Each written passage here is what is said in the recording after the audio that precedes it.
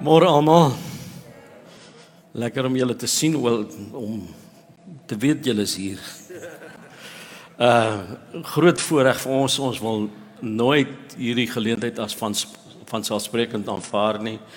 Regtig, ons waardeer die geleentheid. Ons het groot respek en waardering vir Werner en Emma en die leiers van hierdie gemeente. So net die feit dat ons kan inset te lewer is vir ons regtig 'n groot voorreg. Nou welkom op lentedag. So 'n bietjie varser as wat ons verwag het. Maar ten minste is nie soos verlede naweek nie. Verlede naweek was hom regtig koud. Dit was so koud, ek het die nuus gekyk en ek het gesien 'n politikus met sy hande in sy eie sakke.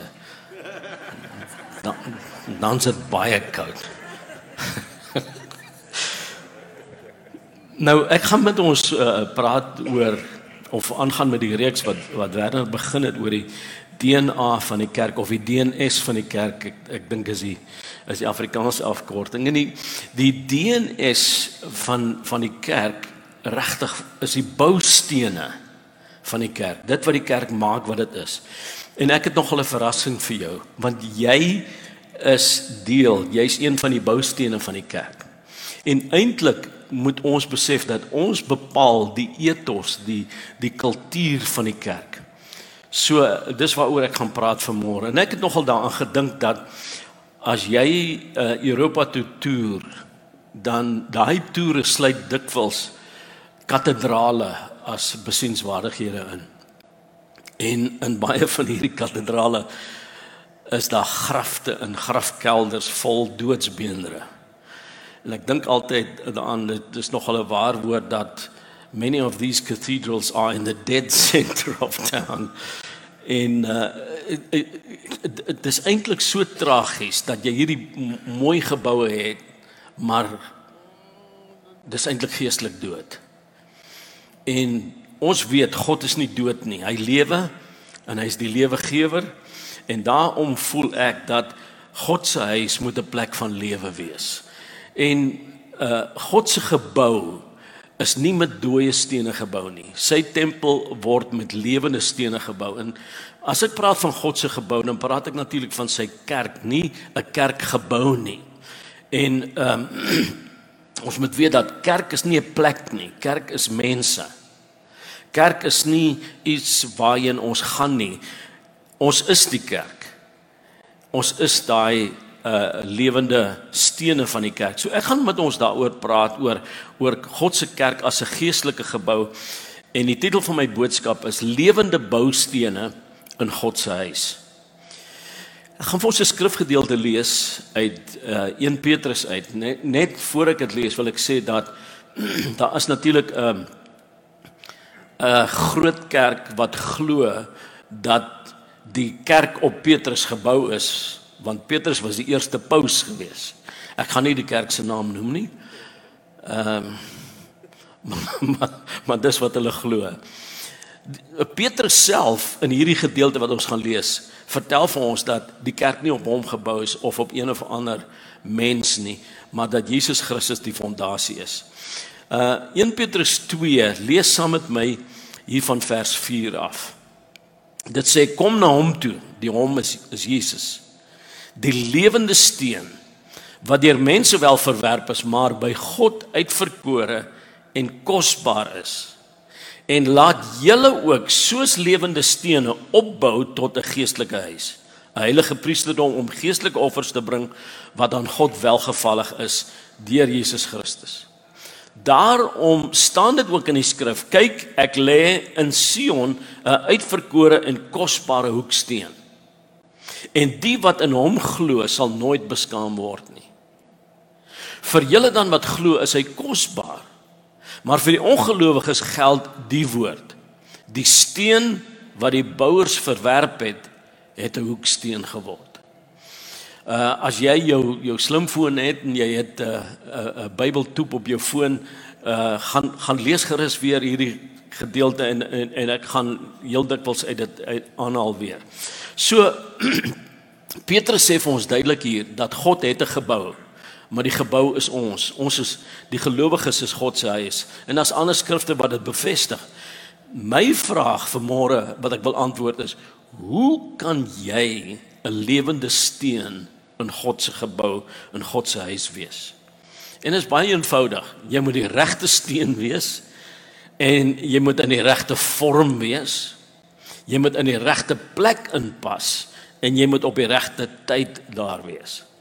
En ek gaan oor hierdie 4 aspekte met ons praat. Kom ek begin by jy moet die regte steen wees. Jesus, lees ons hier, is die hoeksteen van God se gebou. Hy is daai stewige fondasie. Hy is die belangrikste steen in God se huis. Ek hou van hierdie Afrikaanse vertaling wat genoem word die Bybel vir almal. 1 Petrus 2 vers 4. Luister wat sê dit.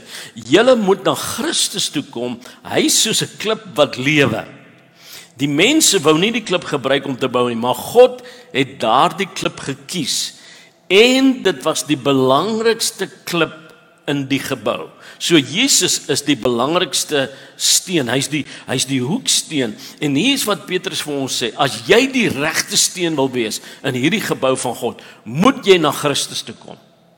Jy moet 'n ontmoeting met hom hê, want hy is die rots van redding. Hy is die lewegewende lewende steen. En sonder 'n ontmoeting met Christus kan jy nie deel wees van God se geestelike gebou nie. En is baie interessant dat Jesus vir dieselfde Petrus gesê het dat jy moet glo dat Jesus Christus die seun van God, die Messias is. Dit was Petrus se belydenis en Jesus het eintlik vir hom gesê, op hierdie belydenis, op hierdie rots van wat jy gesê het, dis waarop ek my kerk gaan bou, op die geloof dat ek die Messias is. En die waarheid is dit, jy kan nie 'n lewende steen wees as jy dood is nie. En die Bybel sê vir ons, jy's dood in jou sonde en jou misdade as jy nog nie Jesus ervaar het nie. Maar dank die Here vir sy genade, vir sy ontferming. 'n Bietjie verder hier in 1 Petrus 2 in vers 10 lees ons die volgende. En dis weer eens 'n aanhaling uit die Ou Testament. Hy sê vroeër was julle nie 'n volk nie. Nou is julle egter die volk van God. Vroeër het God geen ontferming aan julle bewys nie, maar nou het julle egter sy ontferming. Dis eintlik so duidelik gestel. Hy sê julle het eintlik nie eens bestaan nie. Julle was nie 'n volk nie, maar nou deur God se genade het hy julle weer geskape. Julle is weergebore en nou is julle sy mense.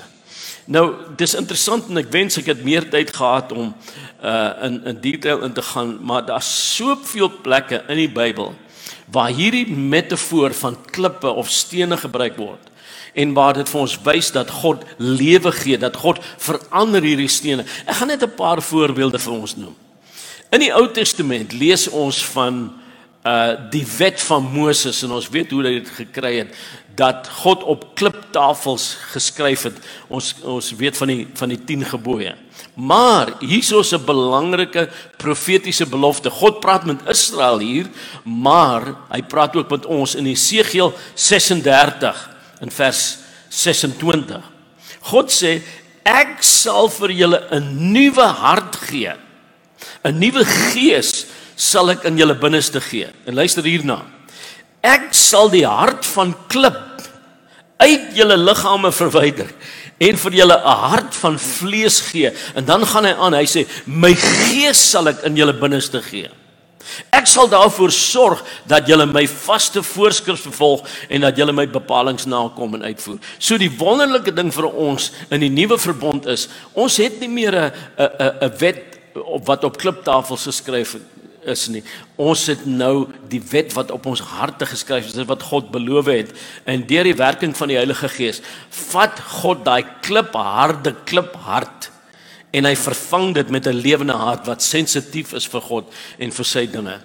En dit 'n volgende voorbeeld wat ek wil noem is Johannes die Doper. Want hy praat met godsdienstige Jode en hy sê vir hulle die volgende in Lukas 3 vers 8, jy kan dit maar gaan opsoek. Hy sê God is in staat om, want hulle het gespog dat hulle kinders van Abraham is. Hy sê God is in staat om uit klippe kinders vir Abraham te verwek. En dis letterlik wat God gedoen het, want ons was dooie klippe en hy het ons kinders gemaak. So before our new birth, we were actually stone dead.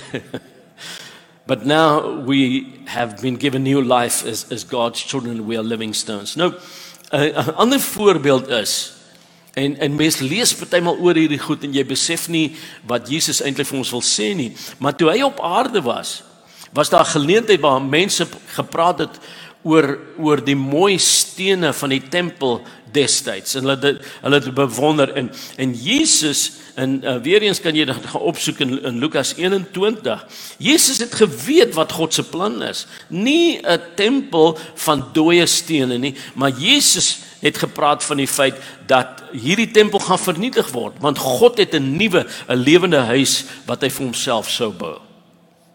So my advies vir jou is dit, as jy nog nooit 'n ontmoeting, ervaring met die lewende steen, met Jesus Christus gehad het nie, kom na hom toe, word 'n lewende steen, word deel van God se meesterplan.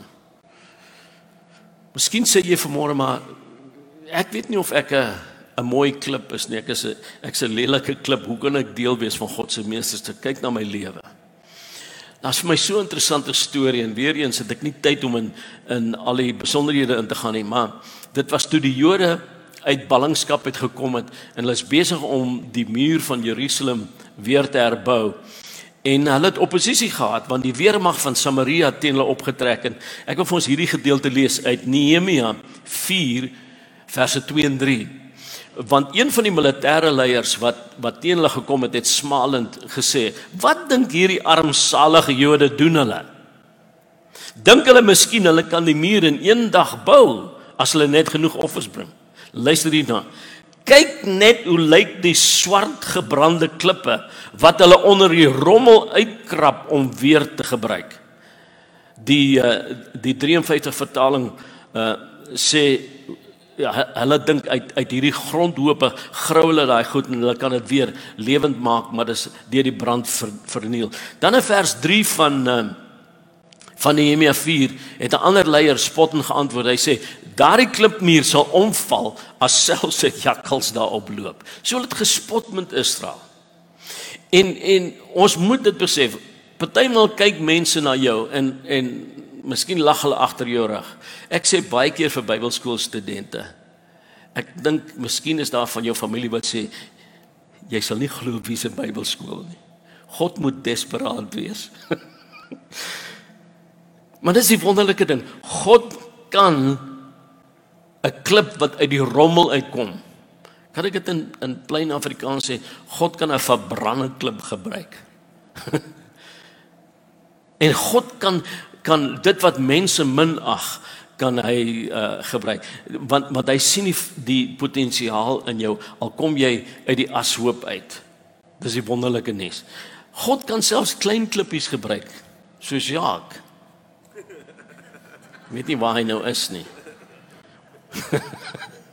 Ek gebruik maar Jacques as 'n voorbeeld. Maar God kan klein klippies gebruik om groot oorwinnings te bring. Gaan vra maar vir Goliat. En dis 'n wonderlike ding. Watter soort stene soek God vir sy gebou?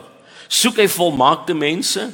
Is hy op soek na mense met baie talente en met natuurlike vermoëns? Nee. Een van my gunsteling skrifgedeeltes is in 1 Korintiërs 1, hiervan vers 27 af. Ek noem altyd hierdie gedeelte God se gereedskapkas. Want luister wat sê hy. Wat dwaas is by die wêreld, het God uitverkies om die wyse te beskaam. En wat swak is by die wêreld, het God uitverkies om wat sterk is te beskaam. En wat onedel is by die wêreld, en wat verag is, het God uitverkies. En wat niks is nie, om wat iets is tot niet te maak. Sodat geen vlees voor hom sou roem nie. So God hou daarvan om, kan ek 'n Engelse woord gebruik, om rejects te gebruik. God hou daarvan om die mees onverwagte persoon te gebruik, sodat ons nie op ons eie talente en goed sal roem nie. Jesus was die oorspronklike verworpe steen. He was the original reject. En dis wat 1 Petrus 2 vers 4 sê. Het sê, die lewende steen wat deur mense wel verwerp is, maar by God uitverkore en kosbaar is. Al wat jy moet doen om die regte steen te wees, is kom na Jesus toe. Laat hy vir jou lewe gee, en gee jou lewe oor aan hom, en sê vir hom, hier is ek, gebruik my net soos u wil. Die tweede belangrike ding om in God se gebou ingebou te word, is jy moet nie net die regte steen wees nie, maar jy moet in die regte vorm wees. Want wanneer God jou uithaal uit die steengroef uit, is jy nog nie in die regte vorm. You're not in the right shape, and not talking about your physical shape. I used to weigh about 10 stone. Vir julle wat weet hoeveel dit is, dis so hier iets in die 60 kilogram. So, I may not be in the right shape now. Actually, I'm not overweight. I'm just under tall. Maar ek praat nie van jou fisiese vorm nie. Ek praat van daai geestelike vorm. En voordat klippe selfs gevorm kan word, moet hulle eers uitgegrawe word. En ek hou van hierdie skrifgedeelte in Psalm 40, verse 2 en 3, waar die psalmdigter sê, ek het gesmag na die hulp van die Here. Hy het toe na my toe afgebuig en my hulp geroep gehoor. Hy het my uitgetrek uit die put van die dood, uit die slijmerige modder, en my op 'n rots laat staan en my weer op vaste grond laat loop. God moes nogal diep gaan om jou uit te haal. God had to uncover a lot of dirt to actually find you. Maar God het jou gevind en hy het vir jou nuwe lewe gegee. Maar ek wil sê, die wedergeboorte is nie die einde van God se werk in jou nie. Hy het 'n plan vir jou, hy het 'n plek vir jou. En as daai klip uitgehaal is, moet hy nou die regte vorm hê voordat dit in die gebou gebruik gaan word. Nou is daar 'n baie interessante skrifgedeelte wat ek nie kan lees nie, maar jy kan dit by die huis gaan lees in 1 Kronieke 22, waar het praat van Dawid wat 'n tempel sou bou vir die Here. En dit praat van al die voorbereidings wat hy getref het. En gaan lees daar, deel van hierdie voorbereiding was om werksmense aan te stel. Onder andere klipkappers. En dan praat hy ook van mense wat ambagsmanne was in klip. Ons weet dat Dawid nie die tempel kon bou nie, maar uiteindelik het Salomo die tempel gebou. En ek wil vir ons hierdie gedeelte lees uit 1 Konings 5. Verse 17 en 18. Het sê die koning, dis Salomo, sy opdrag was dat hulle groot klippe van goeie gehalte, moes uitbreek, sodat hulle die fondament van die tempel met gekapte klip kon lê. Gekapte klip. En dan sê die volgende vers, Salomo se bouers, Hiram se bouers en die manne van Gebal het die klip reg gekap en het die hout en klip voorberei vir die bou van die tempel. So, hierdie ambagsmanne het heel waarskynlik pikke en hamers en bytels en goeters gebruik om die stene te vorm. En dis wat God vandag nog met ons doen. As jy weergebore is, het jy nog 'n paar rowwe kante. And God wants to form you, and you cannot be a round stone in a square hole. God wil jou vorm en hy steeds aan het werk in jou en aan jou, hy's besig met jou. Nou, hier's wat God doen, hy gebruik dikwels ander mense, en baie keer gebruik hy mense in die bediening, in die vyfvoudige bediening, mense wat die woord bedien, want dis om te help om jou toe te rus, om jou voor te berei vir jou bediening. So God vorm jou. Hierdie is eintlik 'n hervormde kerk. Of 'n hervormende kerk, want jy word hervorm hierso. En dit is so belangrik. In Jeremia 23 vers 29 praat God en hy sê die volgende: Is my woord nie so nie? Soos 'n hamer wat rots stukkend kap. En dis wat God se woord doen. Nou as die woord die rots is, dan is ons seker die bytels. En is nie altyd aangenaam vir jou vlees as daai bytel en daai hamer aan jou kom kap nie. Maar God wil daai rowwe kante van jou wil hy glad slaan. En partymal moet jy amen sê, ander kere moet jy net eina sê. Maar God is besig om aan jou te werk. Ek hou van wat hy sê hier in 1 Petrus 2 vers 5, want hy praat van die bouproses wanneer ons gevorm word. Hy sê, laat julle as lewende stene opbou. 'n Lewende steen beteken hy verander vorm. Hy bly nie dieselfde nie. In Efesiërs 2 is daar 'n ander beeld van die kerk as 'n gebou. Hier van vers 20 af sê hy, julle is 'n gebou wat opgerig is op die fondament van die apostels en die profete, 'n gebou waarvan Jesus Christus self die hoeksteen is. In hom sluit die hele gebou saam en verrys dit tot 'n heilige tempel vir die Here, in wie julle ook saam opgebou word as 'n geestelike huis waarin God woon. So 'n geestelike huis kan verrys, kan verander. En God se bouproses hou nie op met jou nie. Ons moet bereid wees om aan te hou om te verander. So kom ek dit sê, wees 'n lewende steen, nie 'n grafsteen nie. Wees iets wat kan verander. Moenie 'n dooie fossiel word nie. Dat God aan jou kan werk. En jy weet, as mens praat van stene en jy gebruik dit op 'n figuurlike manier, kan dit of van sterkte en stabiliteit spreek, of dit kan praat van hardkoppigheid en onwilligheid om te verander. Ons moet weet dat God se kerk is nooit staties nie. Dis dinamies. Dis aanhoudend verandering. Ek seker ons almal is bekend met die 19de eeuse Skotse sendeling en ontdekkingsreisiger na Afrika, Dr. David Livingstone.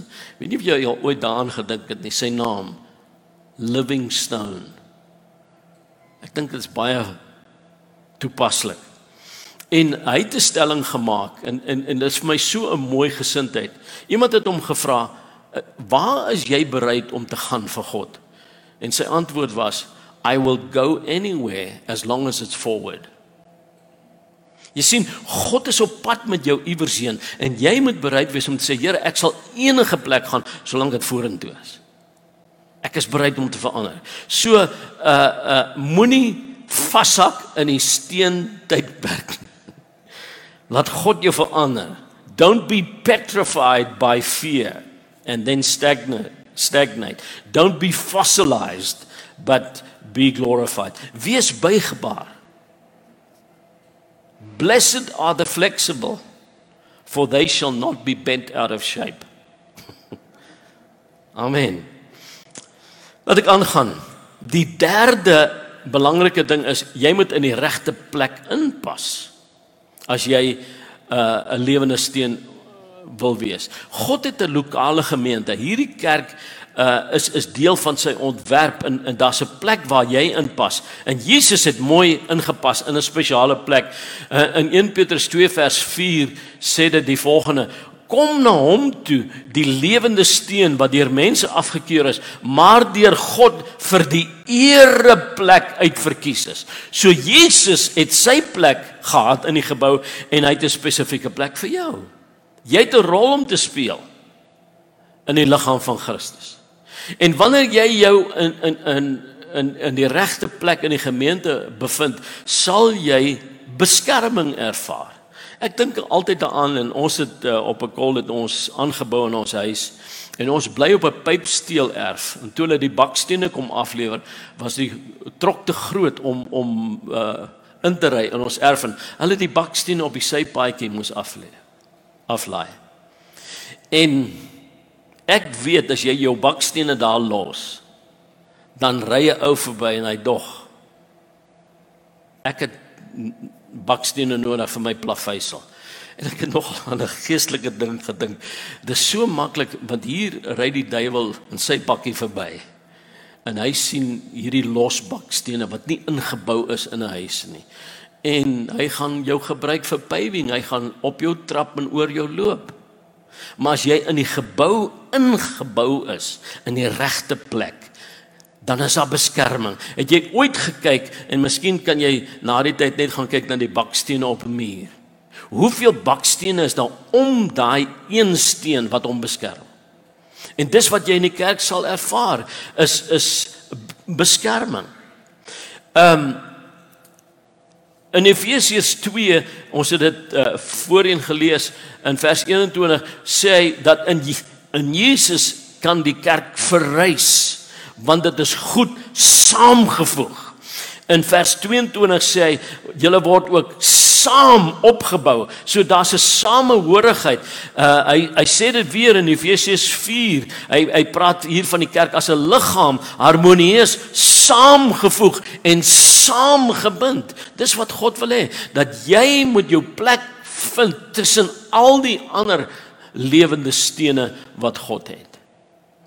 So, dis interessant as jy hieraan dink. Sand het presies dieselfde chemiese samestelling as klip, maar daar's iets wat ontbreek, en dis daai samebindende faktor.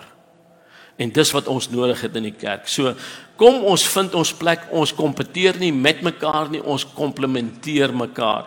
So, kry jou plek, moenie wees 'n lewende steen, nie 'n vuursteen nie. Julle ken 'n flintstone.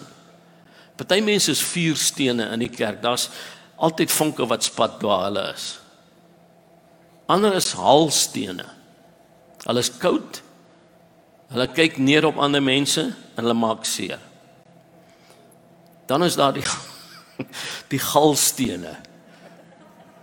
Hulle is altyd vol van bitterheid. En die nierstene, wat verhoed dat dinge lekker vloei. Ek beter hier opbou. Maar jy kan 'n steen wees op die regte plek. Jy kan 'n edelsteen wees. Amen. Laat ek probeer klaarmaak. Die laaste ding wat belangrik is, regte steen in die regte vorm op die regte plek op die regte tyd. Wanneer jy 'n huis bou, weet jy daar's 'n vorderingsplan, daar's 'n tydskedule. En as jy ooit in bouery betrokke was, in verskoning aan die bouers hierso. Hulle hou nooit by die plan nie. En ek weet Jesus het gesê ek gaan om vir julle 'n plek voor te berei. Ek weet nie of die bouers in die hemel ook so is nie. Dis hoekom hy nog nie teruggekom het nie. Want hy het gesê as ek klaar is, kom ek julle haal. Maar wat gebeur? Daar's hierdie vorderingsplan. Jy begin met die fondasie, dan gooi hulle die vloer en die bakstene, die vensterrame, uiteindelik die dak. Elke ding op sy tyd. En so het God 'n tydsprogram. Ek het so baie om te sê, maar my tyd is op. Maar gaan bestudeer dit bietjie in die Bybel en gaan kyk hoe dit sê, toe die volheid van tyd gekom het, het God sy seun gestuur. Aangaande die Heilige Gees het, toe die Pinksterdag aangebreek het, die Engelse vertaling sê, when Pentecost had fully come. Presies op tyd. God het 'n spesifieke tyd. Hy het 'n plan. Selfs wat die eindtye betref, sê dit dat God 'n tyd het wanneer hy sy koninkryk weer sal oprig. En ons moet by daai tyd inpas. Jy moet sensitief wees vir God se tydsprogram. Gaan lees bietjie oor Jesus toe hy op aarde was. Het hy baie keer vir mense gesê, moenie vir enige iemand gaan vertel wat met jou gebeur het nie. Hoekom? Dit was nog nie die regte tyd nie. Want reg op die regte tyd het hy vir hulle gesê, gaan vertel vir almal, gaan vertel vir die hele wêreld. So moenie agterraak nie, vanweë vrees of ongeloof nie. Moenie vooruit hardloop weens ongeduld nie. Die skrif wat Petrus gebruik uit die Ou Testament, Jesaja 28 vers 16, sê die volgende: die Here sê, ek lê in Sion 'n grondsteen, 'n beproefde steen, 'n kosbare hoeksteen wat vasgegrondves is. En luister hierna, hy wat glo sal nie haastig wees nie. Partymal wil ons vooruit hardloop. Is nog nie God se tyd nie.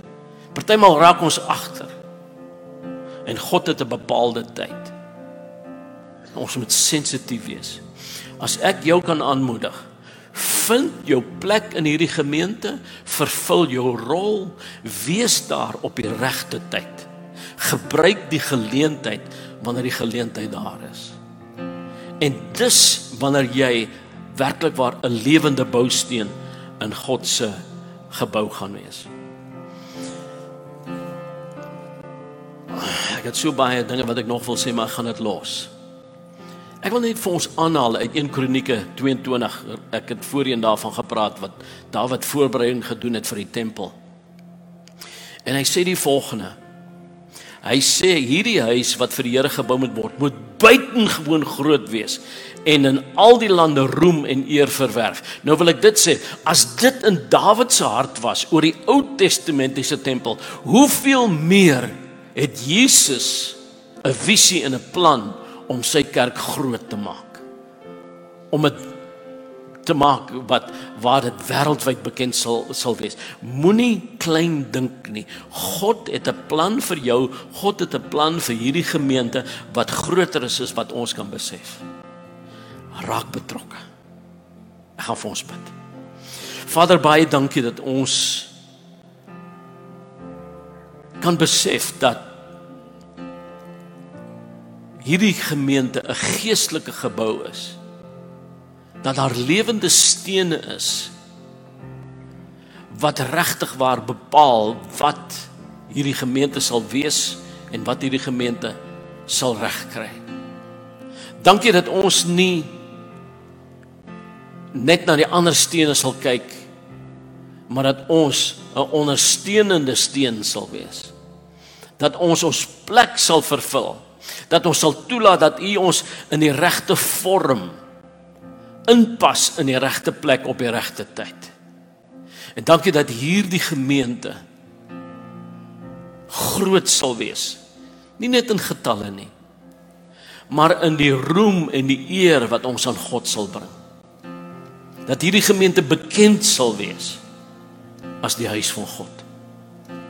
En ons dankie daarvoor. As daar enige iemand hier is, Vader, wat nie seker is of hulle deel is van hierdie gebou nie, wat nog nooit 'n ontmoeting met Jesus gehad het, dank ek U dat hulle nou U in hulle lewe kan innooi en sê, Jesus, kom vat oor. Vergewe my, maak my nuut. Geef vir my die ewige lewe sodat ek 'n lewende steen in hierdie geestelike gebou kan word en eer aan U kan bring. Ons vra dit in Jesus se naam. Amen. Baie dankie Pastor Mark. Kerkfamilie, kan ons net vir elkeen met daai gebed dalk vanaand of vanoggend, van nou op hierdie geleentheid, dalk die eerste keer gebid het of hier of aanlyn, net 'n aanmoediging gee met 'n handeklap. Want as jy Jesus aanneem, Romeine 10:10 sê, as ons met die hart glo, ons met die mond bely ons tot redding. As jy dit wat Pastor Mark gebid het, jou hart het bedoel het, dan waarborg ek jou, die woord waarborg dit, die Here sien in die hemel raak, en hy neem jou aan as sy kind. So op ons webblad is daar 'n skakel na ons toe maak wat sê ek kies Jesus.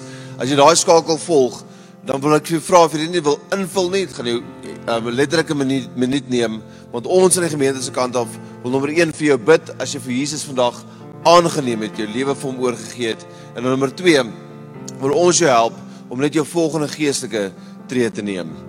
Nou, dis my voorreg om nagmaal nou te kan bedien. So op jou stoel het jy hierdie, ons noem dit medical meal, was eintlik maar net 'n verpakking van 'n broodjie en die sap. En as ek die skrifgedeelte wat ek by jou wil los vandag met nagmaal, is hierdie gedeelte of hierdie een vers, 1 Petrus 3 vers 18.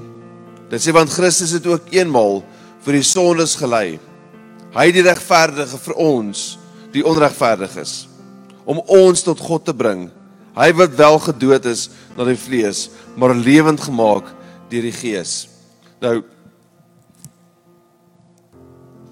as ek dink aan hierdie broodjie en ek dink aan wat daai vers sê, dan herinner hierdie broodjie my aan die groot prys wat betaal is vir my vergifnis. As ons dink aan alles wat die Christelike lewe vir ons insluit, ons is nou kinders van God, ons sondes is vergewe, ek is gered, ek is gewaarborg van die ewige lewe, maar dit het gekom teen 'n baie groot prys. Jesus het daai prys vir ons betaal. Iemand het eendag gesê, hierdie broodjie behoort jou te herinner aan 'n kwitansie. As jy iets betaal ergens, jy kry 'n kwitansie om te wys wat het dit gekos. Hierdie broodjie herinner ons aan die dierprys wat vir ons vryheid betaal is. Kom ons neem die broodjie saam.